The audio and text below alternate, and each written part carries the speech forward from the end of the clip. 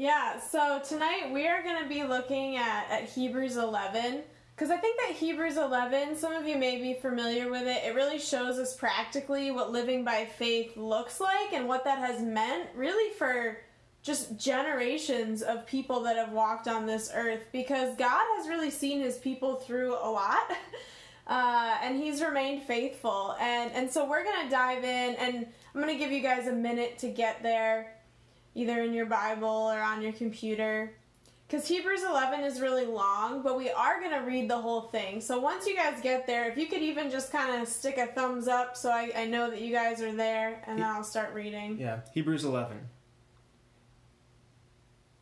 All right, Zach is ready. I see 2 thumbs up. All right, I'm getting there. All right, cool. So it's long, but I want to read the whole thing, and as I read it, I want you guys to really picture these people as people, like not just characters from an Old Testament story that you might have heard when you were a kid, but really think about them as living, breathing human beings with hopes and fears and emotions, and just try to think of them as humans as I read. So here we go, Hebrews 11. Now faith is the assurance of things hoped for, the conviction of things not seen. For by it the people of old received their commendation. By faith we understand that the universe was created by the word of God, so that what is seen and not made out of things that are visible.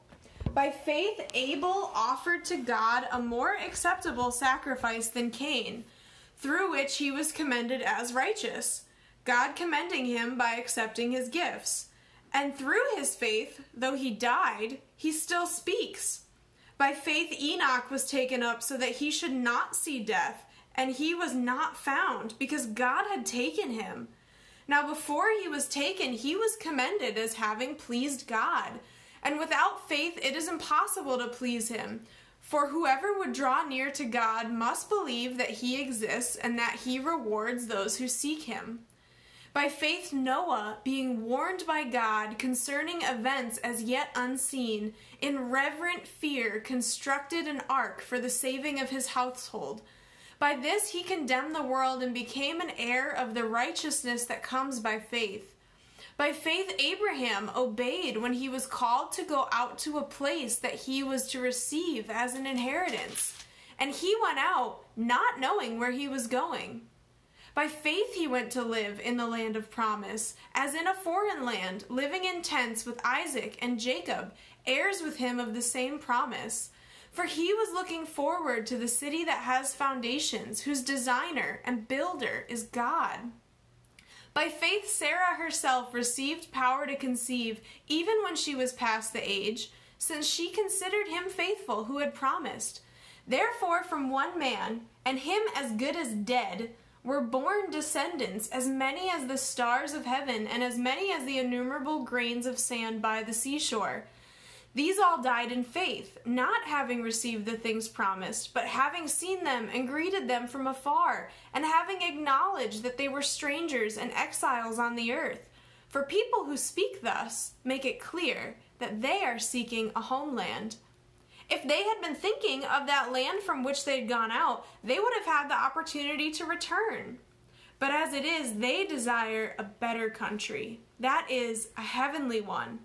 Therefore God is not ashamed to be called their God, for he has prepared for them a city. By faith Abraham, when he was tested, offered up Isaac, and he who had received the promises was in the act of offering up his only son, of whom it was said, "Through Isaac shall your offspring be named." He considered that God was able even to raise him from the dead, from which, figuratively speaking, he did receive him back. By faith Isaac invoked future blessings on Jacob and Esau. By faith Jacob, when dying, blessed each of the sons of Joseph, bowing in worship over the head of his staff. By faith Joseph, at the end of his life, made mention of the exodus of the Israelites and gave directions concerning his bones.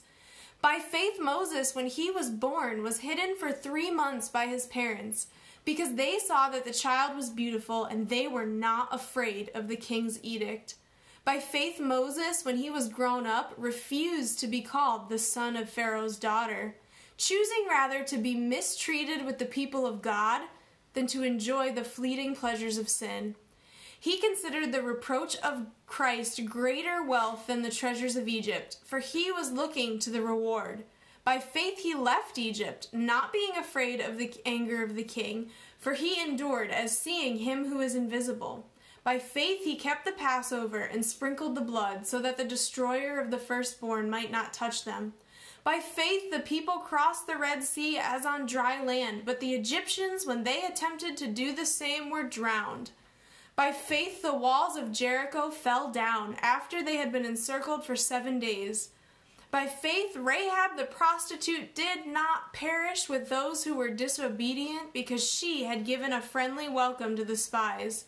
And what more shall I say? For time would fail me to tell of Gideon, Barak, Samson, Jephthah, of David and Samuel and the prophets, who through faith conquered kingdoms, enforced justice, obtained promises, stopped the mouths of lions, quenched the power of fire, escaped the edge of the sword, were made strong out of weakness, became mighty in war, put foreign armies to flight.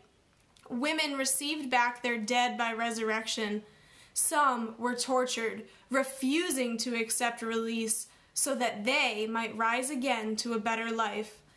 Others suffered mocking and flogging and chains and imprisonment. They were stoned. They were sawn in two. They were... My pages are sticking together. They were killed with the sword.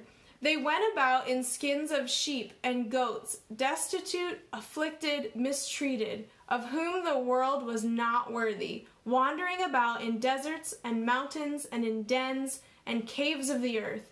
And all these, though commended through their faith, did not receive what was promised, since God had provided something better for us, that apart from us they should not be made perfect. Thanks for reading.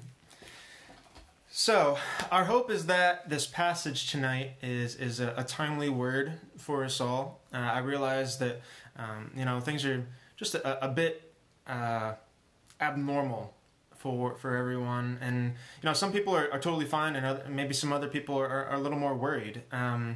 But Hebrews 11, it gives us 3 helpful principles that we can keep in mind and maybe even apply right now, or certainly at some point in our lives, they will be very helpful. And so these 3 principles, if you're a note taker, they're going to have 3 points. The first one is that our current place is not our home. The second one is that the world is uncertain. And the third one is that God is providing something better. So the first is that our current place is not our home. The world is uncertain. God is providing something better. So let's take these in turn. First, point number 1, our current place is not our home. If you guys check out verses 14 and 15, the author, he just shared the stories of Noah and Abraham. And Noah, he built a large boat, which I'm sure you guys are a lot of you are familiar with, because God told him to, even though it had never rained before on the earth. You can imagine how much faith that took to do that. Verse 9 says that Abraham picked up and moved his whole family because the Lord told him to, not even knowing where he was going. It's like just heading in a direction, there's no GPS, nothing. While Sarah, Abraham's wife, received the power to conceive a child, even though she and Abraham were very old, they were actually as good as dead, as it's put in this passage. They were likely over 100. That's crazy. Noah and Abraham, they were both promised that God would make a huge nation out of them, as many as the stars of heaven and the grains of sand on the shore. But they never saw that in their lifetime. Verse 13 says that they died in faith, not having received what was promised in their lifetimes. So why did they do that? What kept them going? Yeah, I think you really see, in verses 14 and 15, where the answer is. You know, he talks about they see themselves as strangers and exiles, and that people that speak thus make it clear that they are not thinking of their current circumstances. You see, you know, why would you build a boat when you've never seen rain, if you're Noah, or you've never even heard of a flood? Or why would you, like Abraham, just leave your home when you are perfectly comfortable? And why would you, if you're Sarah, get your hopes up about having a baby? When, I mean, the text is like, just really puts it out there. Like, they're as good as dead. Like, why would you hope in that? And I think you really just see that they are not looking at their current circumstances. They are seeking a better heavenly homeland. And I think, too, you see that the author doesn't just talk about people in poor circumstances considering themselves strangers and exiles. You know, if you jump down to verses 24 and 25, you see, you know, that Moses, a Hebrew baby who was supposed to be killed, ended up being adopted by the Egyptian royal family. But when he grew up, he left behind all the riches of Egypt because he would rather be mistreated with the people of God than enjoy the fleeting pleasures of sin. And I think if you just look at his circumstances, it doesn't make sense to do that. You know, why would he leave all of that behind? And the text says it's because he understood there was a greater reward and he valued Christ more highly.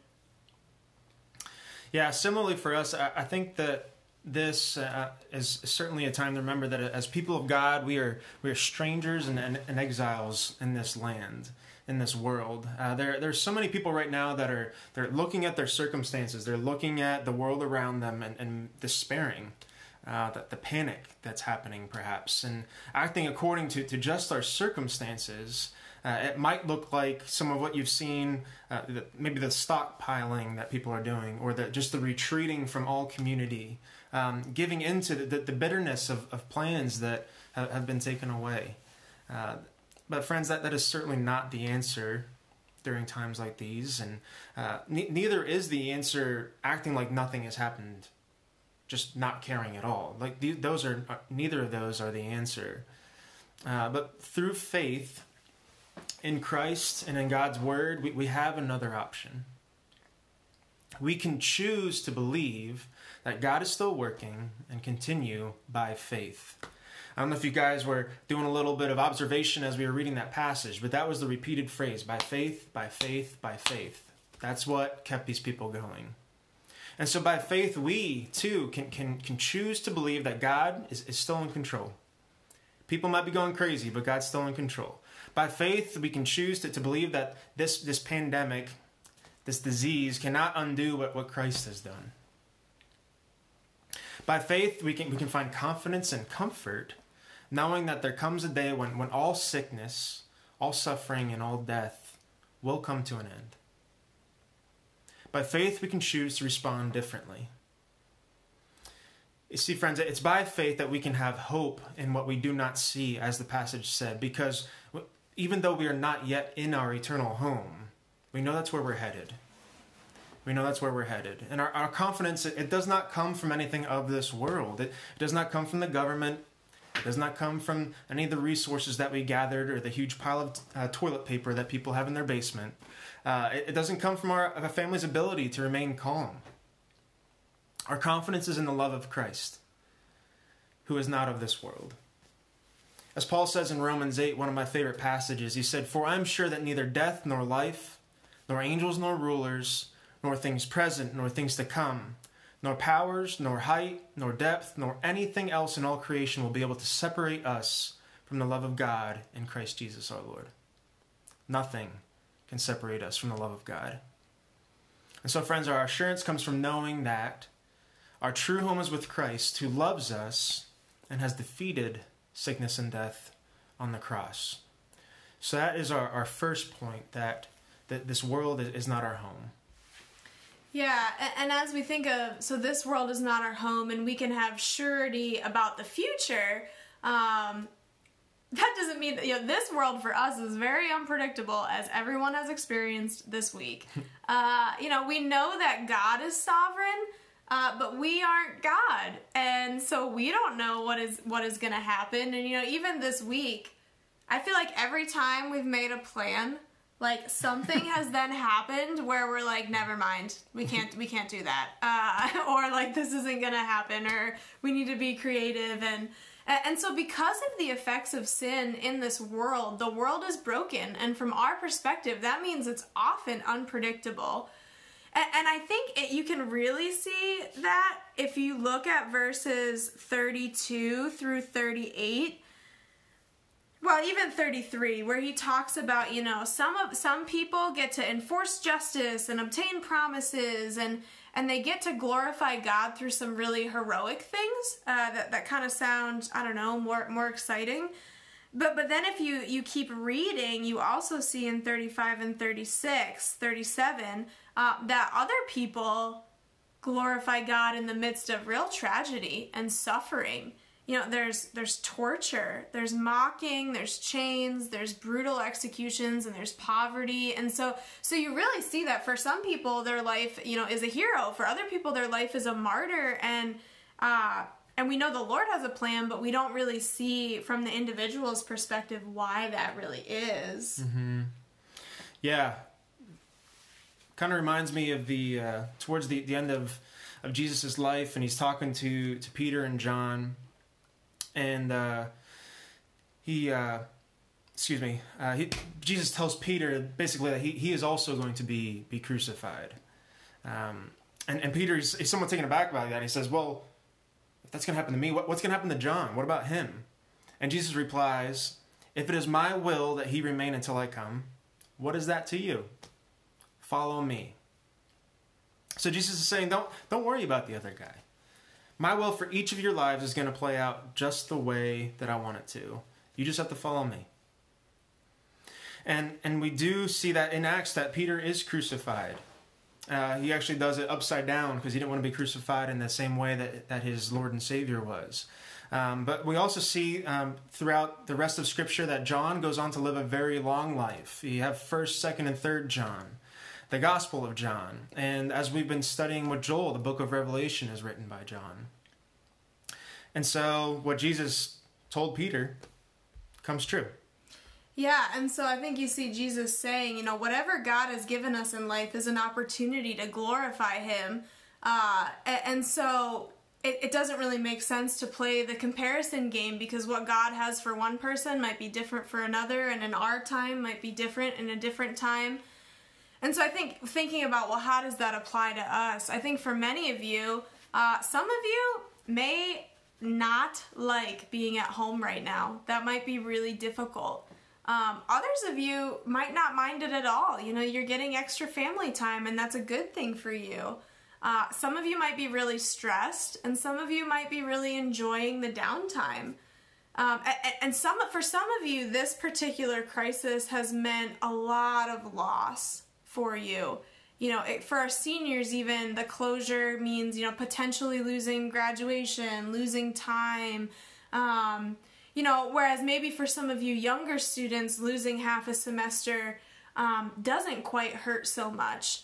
And so I think it's important for us as a community to remember that wherever we're at, if you are a Christian, you follow Jesus. And so I think as we endure this, we need to resist playing the comparison game, or even going down the thoughts of like, oh, I wish I wasn't a senior, or I wish I wasn't living at home, or I wish this sibling was not so annoying, or I don't know, or so-and-so has it so much easier.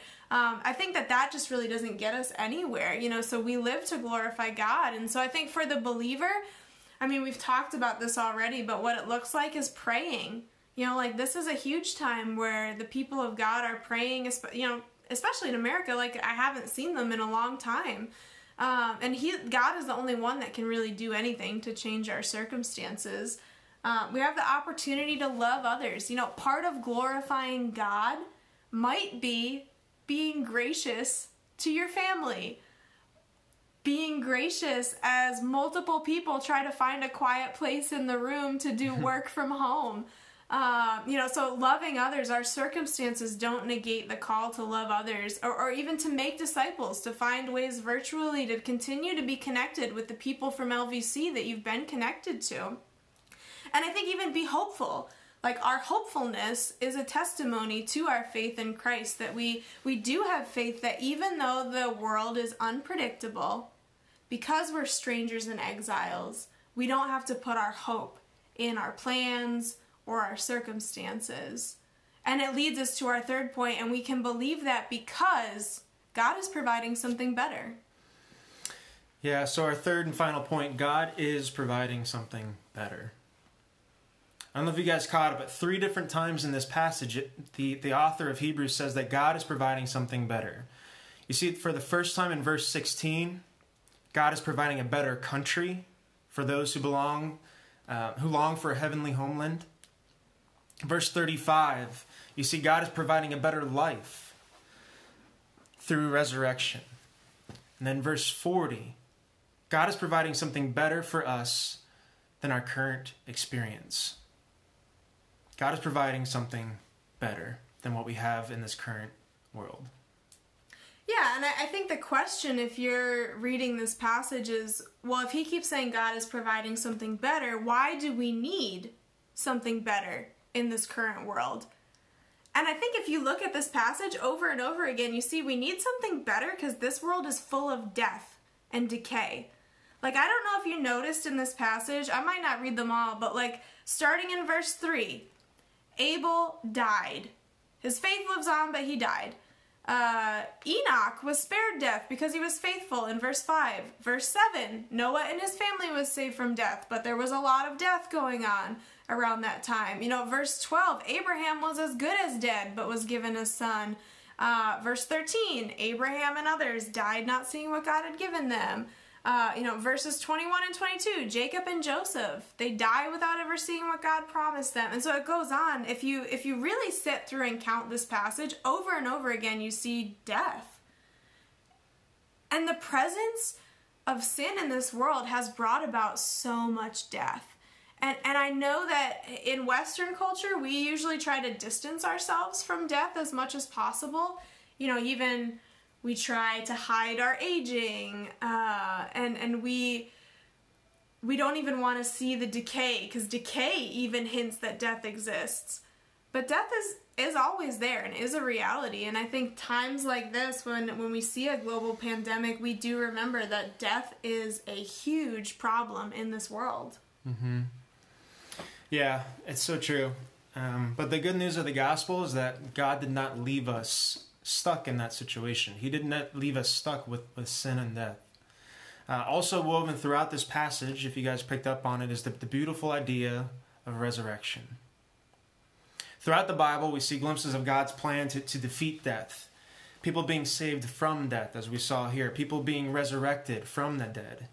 Abraham, though he didn't exactly know what God's plan was, ultimately put his faith in a God who could raise the dead, as he offered up his son Isaac. We see God's salvation through Jesus. And friends, some of you may not believe in Jesus. I don't know where all of you are at spiritually. Some may be doubting and pondering, like, how could God allow this in the first place? But friends, what if we looked at it from another perspective? God himself has entered into our world, in our space, as Jesus to deliver us from death. He's already done something about it.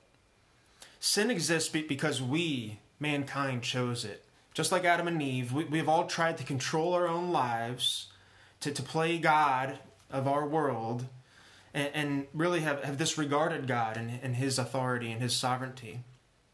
We have sought selfishly to make ourselves the king and queen of our kingdom. And in a general sense, in the big picture, disease exists because of our sin, because of man's sin. But God does not leave us there. Our God is merciful, and he does not leave us to despair without hope. Those who put their hope in Jesus, we know that the suffering is not for nothing, and the suffering is not eternal. We can have hope that a better homeland, a better life are coming because of God and what he did through Christ. Yeah, and I also think it really is important to point out that if you don't know Jesus as your Savior and Lord, then these promises of better don't actually apply to you. You really are stuck in unpredictable darkness. But God is rich in mercy and grace, and he longs to give life to any and all who call on him. And I love in this passage, you see that it doesn't matter where you come from or what your background is. You know, look at some of the people in this passage. If you're familiar with some of these stories, we have Enoch, like the most faithful guy maybe ever, and Rahab, the prostitute. And they're given the same grace and the same resurrection life because it's through Jesus and on the basis of him. And so Jesus is the perfect substitute for each and every one who calls on him. And so I do think it's important that if you're not in Jesus, none of this hope applies to you. But Jesus offers that. And maybe something like this is the moment where you've been on the fence and you've been doubting, and it is a moment to realize, yeah, I don't want to be stuck in this world full of death, and I really do want resurrection life. Mm-hmm.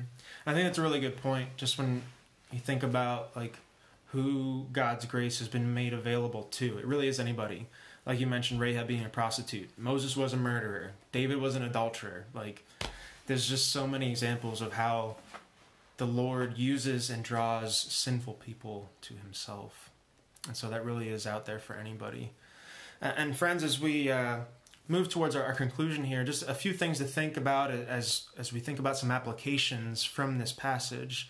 I think that times like these are a good time to just hit the pause button, and it's sometimes a test of what we are putting our faith in.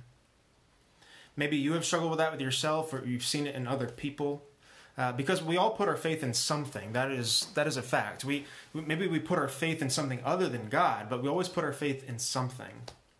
And for some people, maybe you've seen it or experienced it yourself, they put their faith in the government. Like, as long as the government provides, we'll be okay.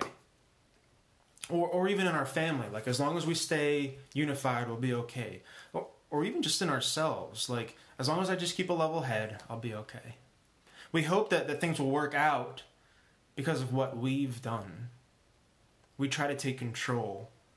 But that is a very weak thing to put our faith in, because in the end, like, we have no control over this. The fact that this virus is spreading is because man just does not have control over the things in the same way the Lord does.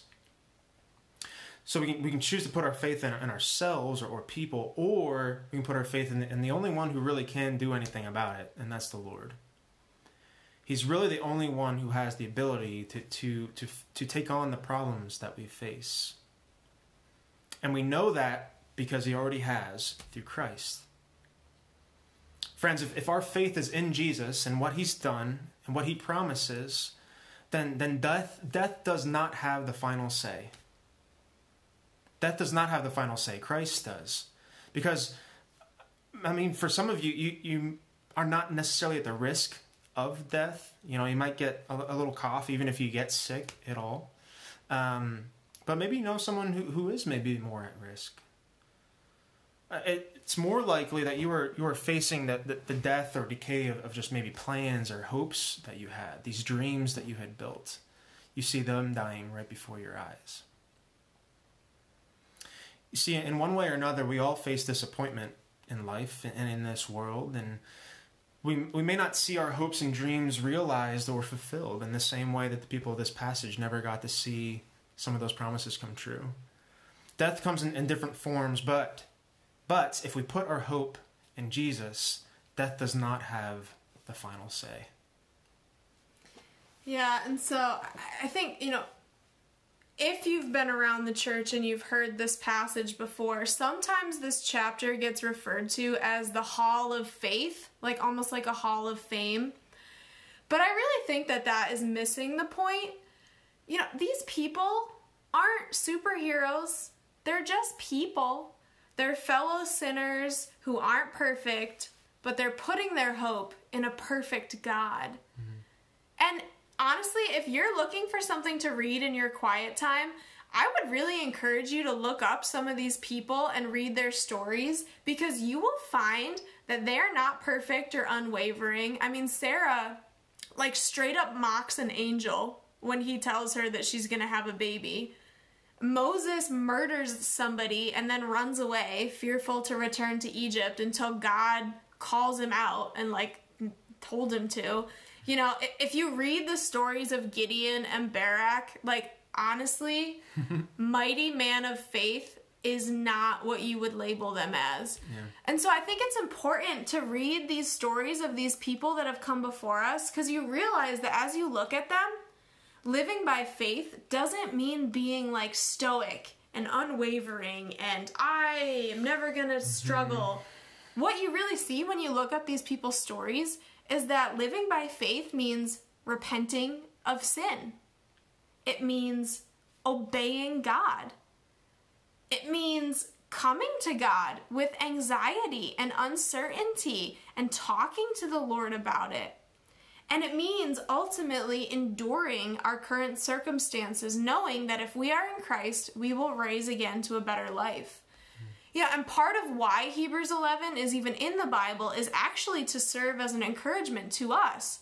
And I know that because if you pop down to the first few verses of chapter 12, look at it. He says, therefore, since we are surrounded by so great a cloud of witnesses, and that he means all the people that have been mentioned that have come before us, let us lay aside every weight and the sin that clings so closely, and let us run with endurance the race that is set before us, looking to Jesus, the founder and perfecter of our faith, who for the joy that was set before him endured the cross, despised its shame, and is seated at the right hand of God. You know, friends, enduring this season is really going to be a marathon and not a sprint. And that's okay, because the Lord has been faithful to generations and generations of people that have come before us.